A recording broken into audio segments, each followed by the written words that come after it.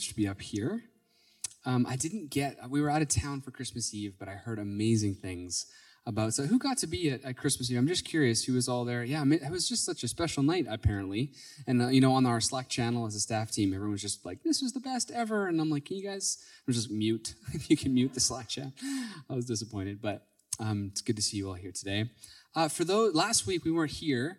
This was Boxing Day, and so we decided to just do a live stream. And I got to share just a quick devotional on some thoughts I was having around New Year's and how do we shape New Year's resolutions moving forward? What are the things we think about with that? And I kind of wanted to just give a little bit of a part two as we're in this, maybe you feel the same way I do, where this is kind of a time where we have moments to reflect and go, what is this next year to be about? And sometimes we have a little bit of downtime.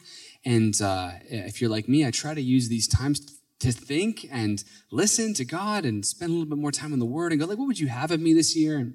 And if that's not how you spend this time, I would encourage you to. It's a good use of time. And maybe I can help a little bit. As I've been thinking through what this year is supposed to be about for me, it's led me to some certain scriptures and truths that I think have just been a really big blessing in my heart, and I hope that they would be for you too. And so just to catch you up, if you didn't catch the live stream last Sunday, the truth that I just wanted to impart in a brief way was that we don't have to know everything about this year.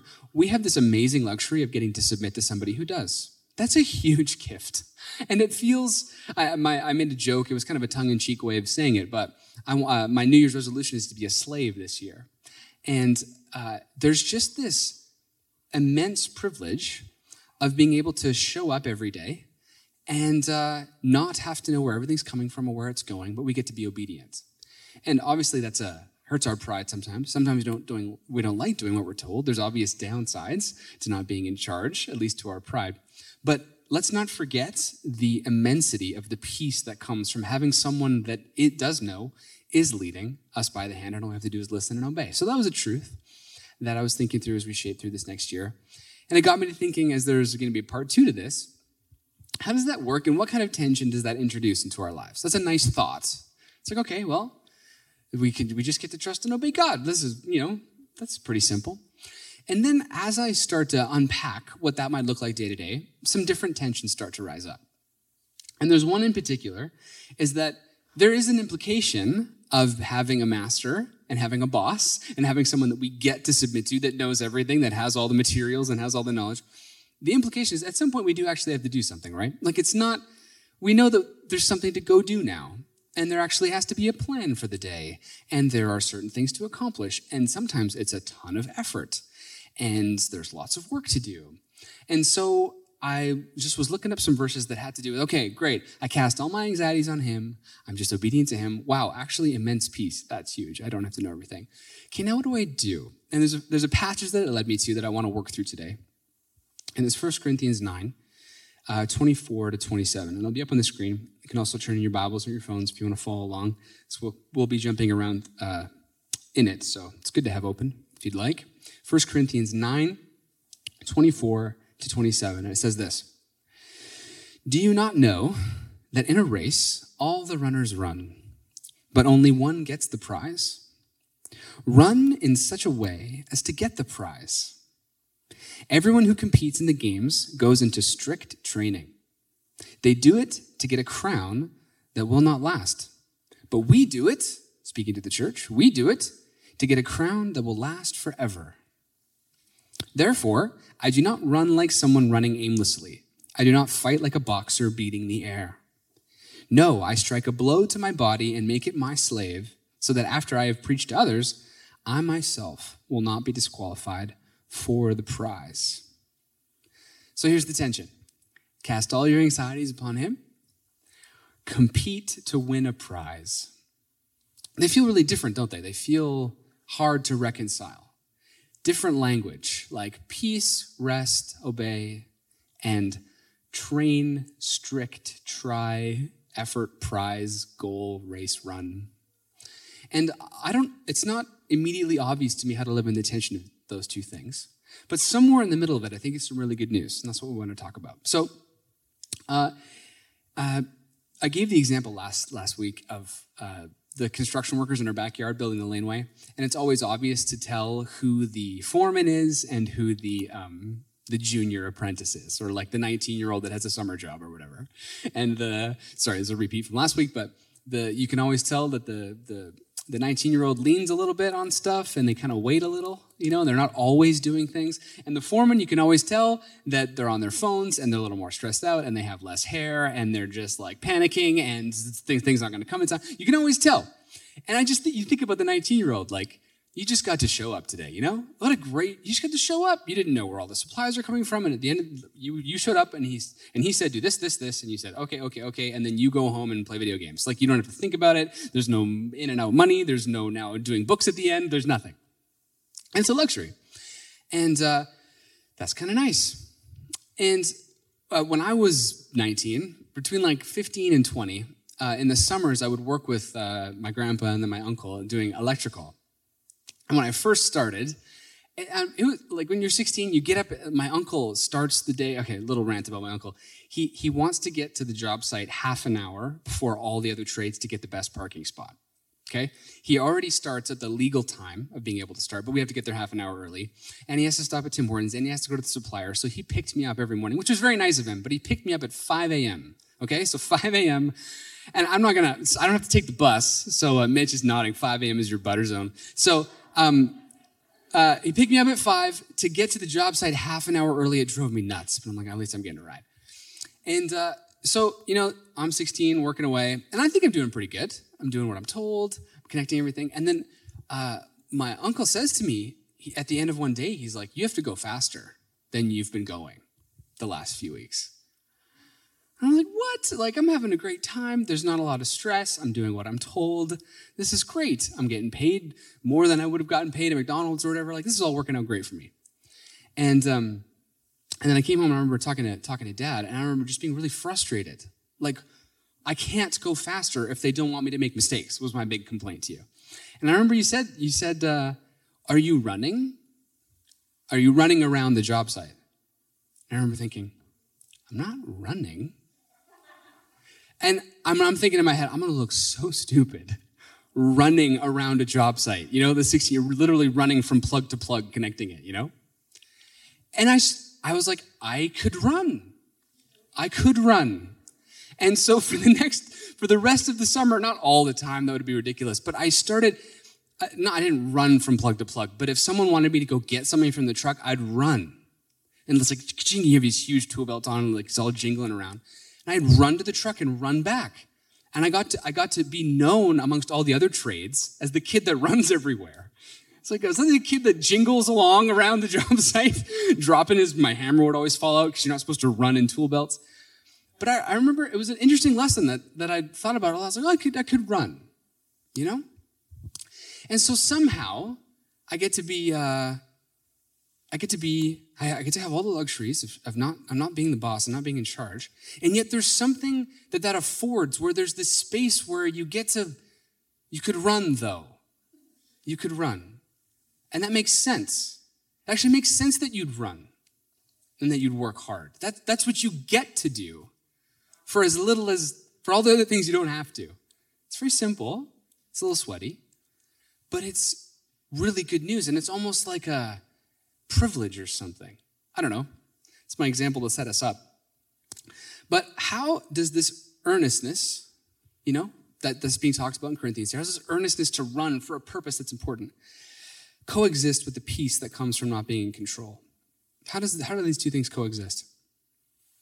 I want to run. I want to work really hard, but not in such a way where I'm now in control again. I want to work really hard this year, but not in such a way where now I'm anxious because I'm in charge. How do we do this? So let's unpack the verse. Verse 24. Do you not know that in a race all the runners run, but only one gets the prize?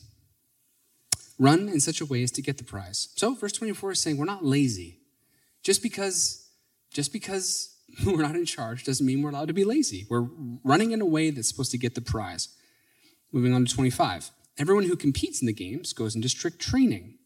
Arriving at whatever this goal is, which we're going to get to in a second, requires strict discipline. It requires training. It requires effort and skill and thought and adding your own energy to whatever this prize is. So what is the goal? It says it in 25b here.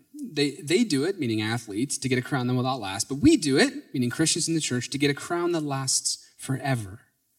So the goal here, the prize that we're supposed to be thinking about all the time is a crown that will last forever. You're like, oh, yeah, that's a nice thought.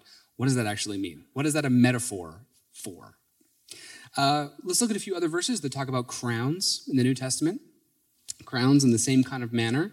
2 Timothy 4:8 says, now there is in store for me a crown of righteousness. Righteousness means right relationship, by the way.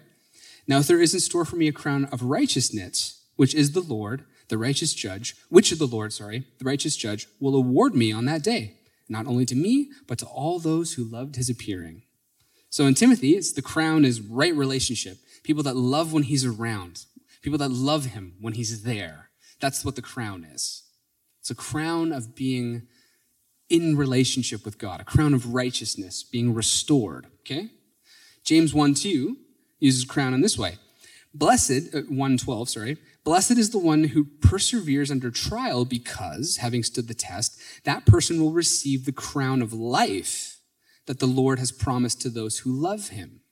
Okay, so here crown is life itself. And life itself seems to come from loving the Lord and knowing him. So we're having this image of a crown form now, right? The prize is to have a crown which equals a right relationship with God, a loving relationship with him, a knowing of him. And the knowing of him is what brings life. This is how we're going to be using the word crown. That's what you and I are to be running towards every day, is a crown of righteousness, right relationship, wholeness with him, loving him. This is the crown. This is what we are to strive and have strict training for every single day. It's the thing worth running around the job site for, so to speak.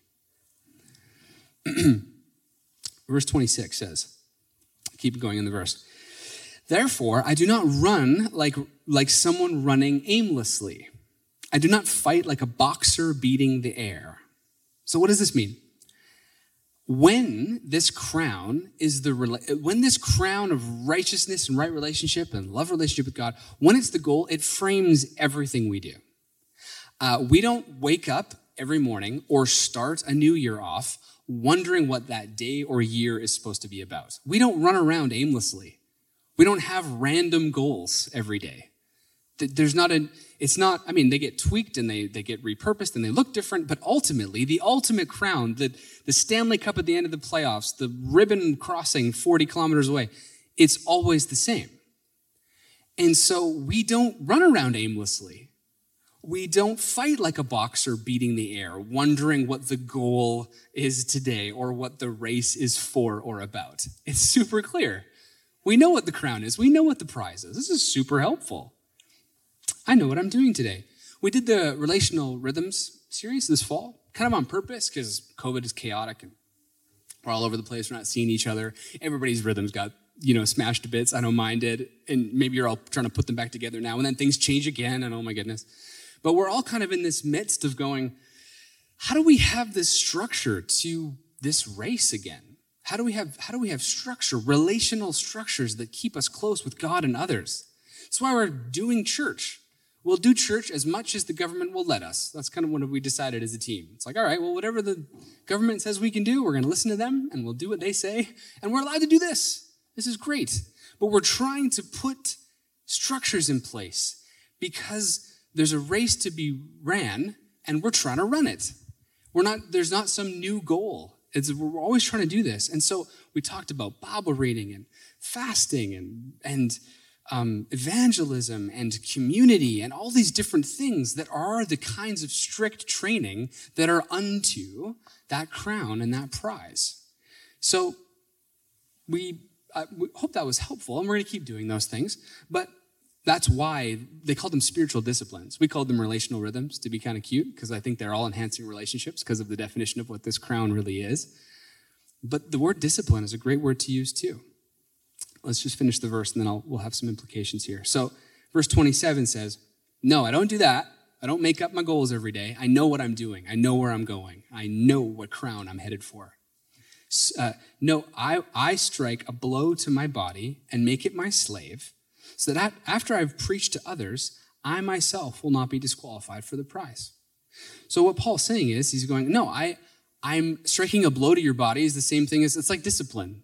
Every single one of those things is like a blow to your flesh. We could have called the relational, I wrote it down, like a jokey version of the Relational Rhythms title. The byline could have been, how to strike blows to your flesh. That's the byline of Relational Rhythms, spiritual disciplines. How to suffer for the sake of a really worthwhile goal. How to have it cost you. How growing with others in a meaningful way hurts a little and costs you, of course. It's the byline of, but of course, don't they? Don't runners, it burns to run. And it's good. And it's worthwhile, and it's how you get to the end. And so if the goal is relationship with God, then I would want to know if the goal is there and that's the prize, tell me how to run. And of course it's going to hurt. It's a race. And of course there's going to be cost to me. But the goal frames the whole thing. Hebrews 12:11 says, no discipline seems pleasant at the time, but painful. Later on, however, it produces a harvest of righteousness, a harvest of right relationship, a crown, and peace for those who have been trained by it. Isn't that interesting? That this crown of life that's worth pursuing produces right relationship and peace. Because remember, we have this master. And we have this master that we're not just, giving permission in some abstract form. We have this master that's like, no, where am I going? What am I doing? What am I up to today? So as we talk about discipline, there's kind of two ditches that I want to talk about. There's two ways we could go this that aren't good. And hopefully as we talk about these ditches, it'll help illuminate what the middle should look like for us. So here's one ditch, is working really hard and training and being really disciplined for the wrong prize. Working really hard, having efforts, showing up to all the stuff, getting up early, whatever you're doing, for the wrong prize. That's a tragedy. to put in all that effort and all that work. I think about the Pharisees are the classic example, in Scripture, where they had the first 5 books of the Bible memorized by the time they were 5.5 or something, and then Jesus comes along and goes, you have to be more perfect for them to enter the kingdom of heaven. Can you imagine how all the people that were listening to that, being like, no, those people work super hard. But Jesus saw right through why. It's like, you're training, but is it to know me? You're training, but is it for the right prize? And so training for the wrong prize is problematic. Matthew 19:44 to 46 says this, is Jesus speaking. The kingdom of heaven is like a treasure hidden in a field. You can think about a crown again, or a pearl. When a man found it, he hid it again, and then in his joy went and sold all he had and bought the whole field. Again, the kingdom of heaven is like a merchant looking for fine pearls. When he found one of great value, he went away and sold everything he had and bought it. So, what's the wrong prize? What's the wrong prize to run for? Should we make a list of all the things? Here's what not to make your life about. I don't know if we could do that. That's too hard. But what wrong is leaving Jesus behind in whatever you're doing. What wrong is having a different crown than the one that promises life and relationship. Don't leave Jesus behind. That's the wrong prize, whatever it is that you picture in your head. If at the end there isn't him and closeness with him and knowing him more and life with him, it's the wrong goal. So I want to dwell on this for a second because what happens is we misunderstand this a lot. We think that there's good pursuits and bad pursuits. There's Christian activity and then not Christian activity. And certainly to an extent there is. I mean, there's barring sin, there is kind of no such thing as this is the Christian stuff and then this is the not Jesus stuff. Like, if you really want to serve God, you have to go into ministry or something. Like, we all know that. We're like, no, that can't be true. But sometimes you get tricked into these different things. And then we praise the explicitly Christian activity, and then and then there's kind of stuff that's just like nothing activity. It's like work is over here off to the side that we have to do or something. No. It's all redeemed to the degree that it's about the prize. It's all running the race to the degree that it's about the prize. And so I feel like this is really important to understand, because what can happen is we start to pedestalize Christian-y, churchy things, and then other stuff kind of gets put sort of shoved off to the side. But to be honest, guys, I don't know why you're all here tonight. Like, you might be here for not the prize. You might be sharing your faith for not the right prize. You might be showing up to church for not the right prize. And you might be working and, being greedy and doing all these other things, the not churchy things, for the wrong prize too. But I don't know why you're here tonight. I don't know why you're going to work tomorrow. I don't know why you have the friends that you have, or why you have the hobbies you have, or do the things you do. Only you know what race you're running. It doesn't matter what job you have, or only you know what race you're running. And that's a very empowering thing. It's also kind of a freaky thought to go, oh, wait, I can't just show up to the 3 things and do the equip course, and then you can't, I don't know what race you're running. Only you do. And you can do that kind of stuff for not Jesus goals, for not righteousness goals. You can do it to poverty. I've done this all the time in my Christian faith. What are the things I have to do to make sure I maintain my social status for all the perks that you guys afford me? It's very easy to miss him in Christian culture. And yes, it's easy to miss him in the secular world, whatever that word means. But I think it's important to remember that we get to decide what race we're running. And there's some really cool promises attached when we run the right race. So I feel like I ask this of myself all the time, and maybe you do, when I think about trying to win the Christian race, when it gets abstracted from not being the person of Jesus, like a relationship with him. When it gets abstracted to like being good or seeming Christian, or I don't know, having a nice life that sounds like what Jesus would want my life to be about. When it gets abstracted, I start asking myself this question, like, am I winning right now? Am I winning? But if you think about that question is absurd in a marathon. You know when you're winning or not. Or you know when you've achieved, you crossed the line or you didn't. Like, it's almost like, I feel like this is sometimes my Christian walk, is I'm in a marathon, and then I stop in the marathon and start making a bouquet of flowers on the side of the road, and I make a nice bouquet of flowers, and I go, am I winning? I did a thing, but it's a ridiculous question. It's like, no, this is a race that you signed up for. It's a marathon. Keep running. There's a goal. Like, you don't stop and make the race about a different thing.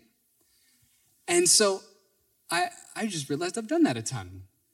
I've made it not about the real prize. So if you know where you're running, you know how to, like, if you know what race you're running, you know how to win.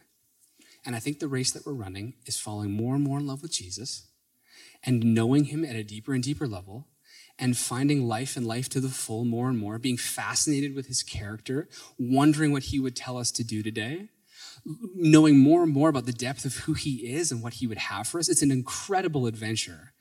And being loved and known at the same time, you talk about a prize. Like, being known and loved at the same time is an unbelievable experience. If you haven't had it yet, like, you haven't been known and loved at the same time, highly recommend it. Highly recommend it. It is painful. Oh my goodness. You want to talk about discipline? You want to talk about striking a blow to your body? Be known and loved at the same time. But that's what the church is supposed to afford us. That's what spiritual family is supposed to afford us. It's what our small groups are supposed to afford us. It's what our devotional time in the morning are supposed to afford us. We're going, Lord, here's exactly who I am today. Tell me who you are. Like, that's running the race. So, I would ask you, here's how you know if you've, like, do you know him? Do you know him? And if you feel like you don't, run that race. The other ditch is not training for the right prize. The first ditch is training for the wrong prize.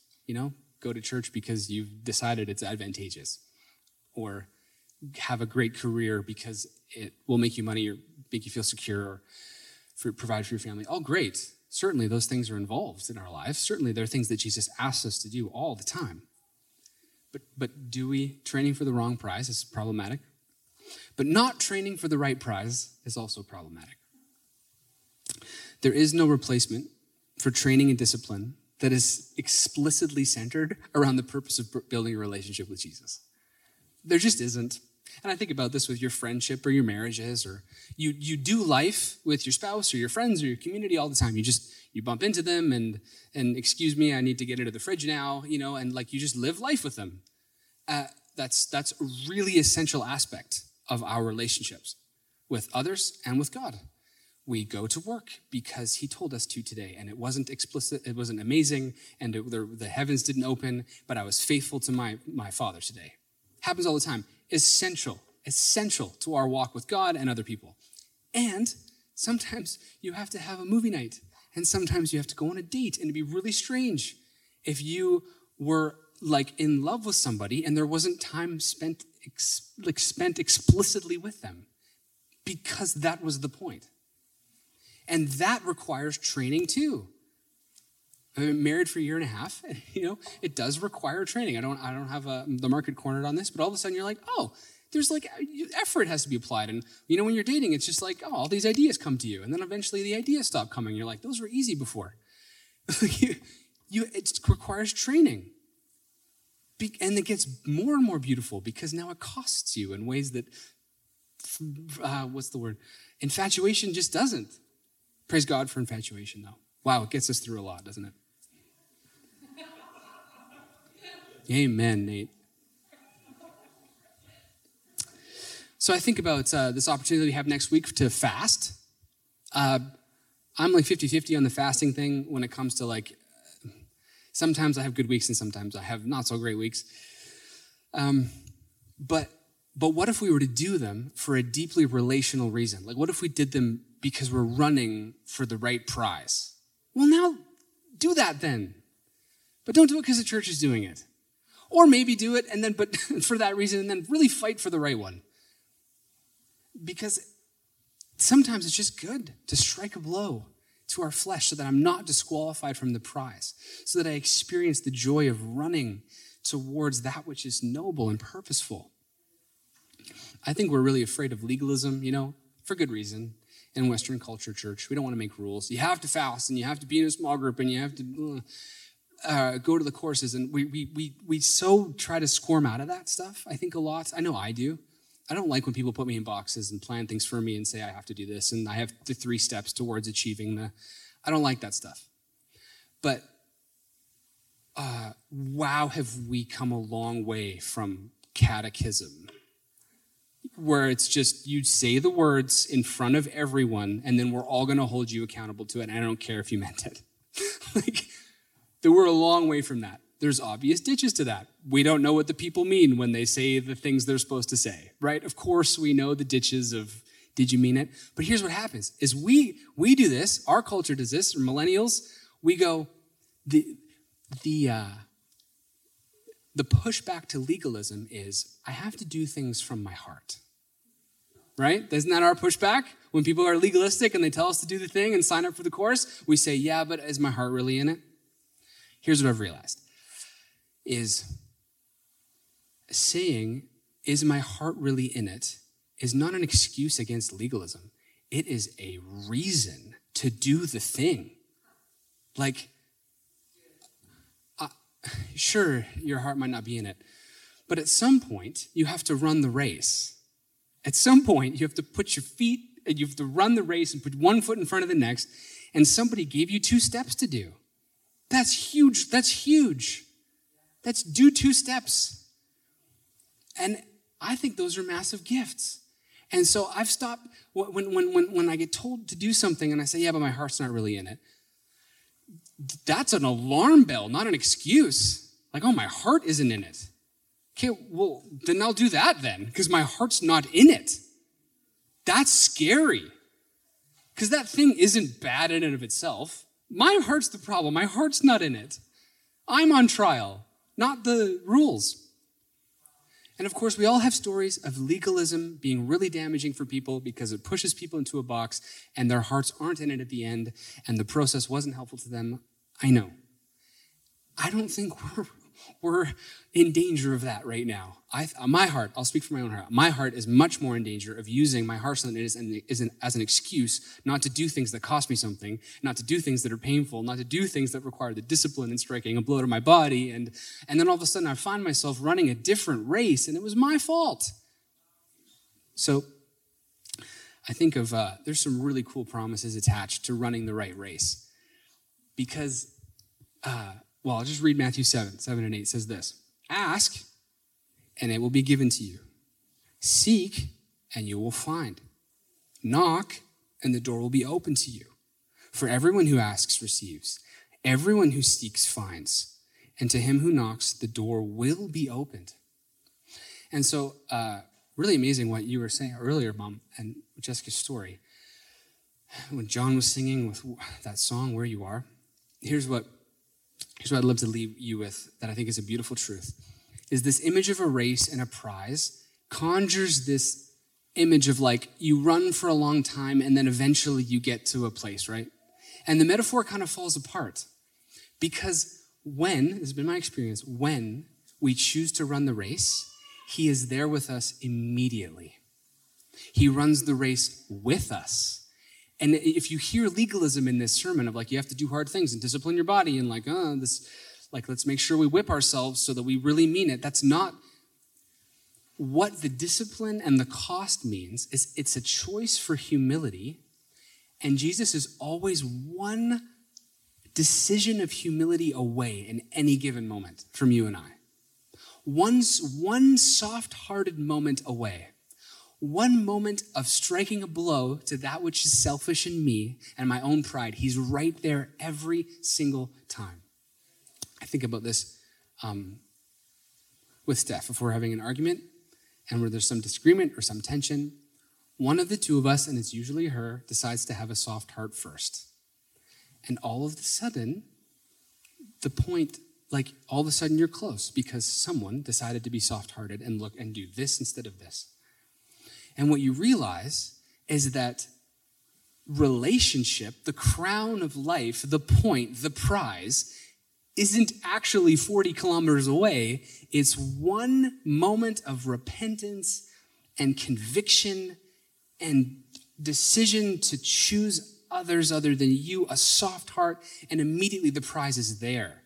That's such good news. It's not a journey of religion. And religion is, here's the rule book, here's the disciplinary chart, I hope you make it. That's religion, and this is not what we have. We have a relationship with God who's longing to be with us every step of the way, longing to run the race with us. And the only problem is we're too proud to see him, and we want to pick flowers instead of run the race. That's the only thing going on. He would run it with us if we let him. And it's incredible how much our pride and lack of soft-heartedness blinds us from the prize. If there's sin in your life, it's going to blind you from the prize. If you're proud, it's going to blind you from the prize. If your heart isn't filled with love, you'll be running a different race. And I invite you to repent in the face of that and choose a better goal and a better prize that has life and relationship at the end of it. That's a good year. God might call you to build a business. Do that for him and with him. Wow, what a noble pursuit. What explicitly Christian activity that would be. If God's called you to share your faith in some way with your neighbor, wow, do that because you love them and you love him. That's hard. I don't know what the things are. I don't know what race you're running, but I do know that there's a prize worth pursuing. And I invite you to take whatever God has given you and see that as amazing opportunities in pursuing him. We're going to take communion together.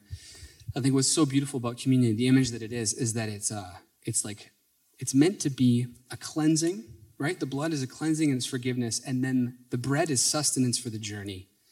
I just think that's so cool. How the first iteration of communion, if you will, is the Exodus, right? Where the lamb is slain and blood is put over the doorpost, and then the lamb is eaten for the journey, which is just a really powerful image. And so I think that as we take communion together, we remember that God made a way for for him to be with us in the middle of the race, that the prize is instantly accessible through repentance and choosing him. And he's with us the whole time. What an amazing gift. And so those who are handing out communion, you guys can do that now. I'm going to invite John up to lead us in a song. And what's going to happen is as John leads us in a song of response, they're going to hand out the elements. And then Pastor Matt will lead us through communion between these two songs. But I just want to pray for us. Lord, I thank you that you've given us a noble pursuit this year, and it's to find you, and it's to see you in everything. And Lord, I thank you that communion and repentance is it's a soft-hearted decision away. And so, Father, I pray that you would empower us by your Spirit to choose you in this moment and to see you and say, I want to be where you are. I know you're here with me. And would you turn my life into something explicitly about you?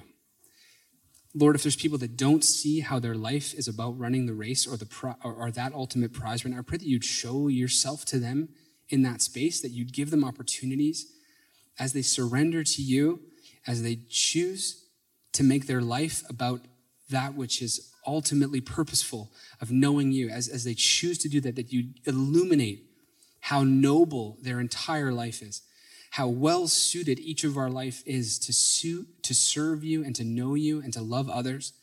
You've placed us each in unique situations that are custom made to advance your kingdom and to get to know you better. And Father, if we're running from you in the opposite direction, Lord, I pray that you would bring your kindness to that place, that you would bring your peace and say, no, I want to be a better leader than you. And in your kindness, would you minister to those in that camp as well? Thank you for what a gracious leader you are and how you invite us to serve you and love you in return. We're so grateful. In Jesus' name, amen.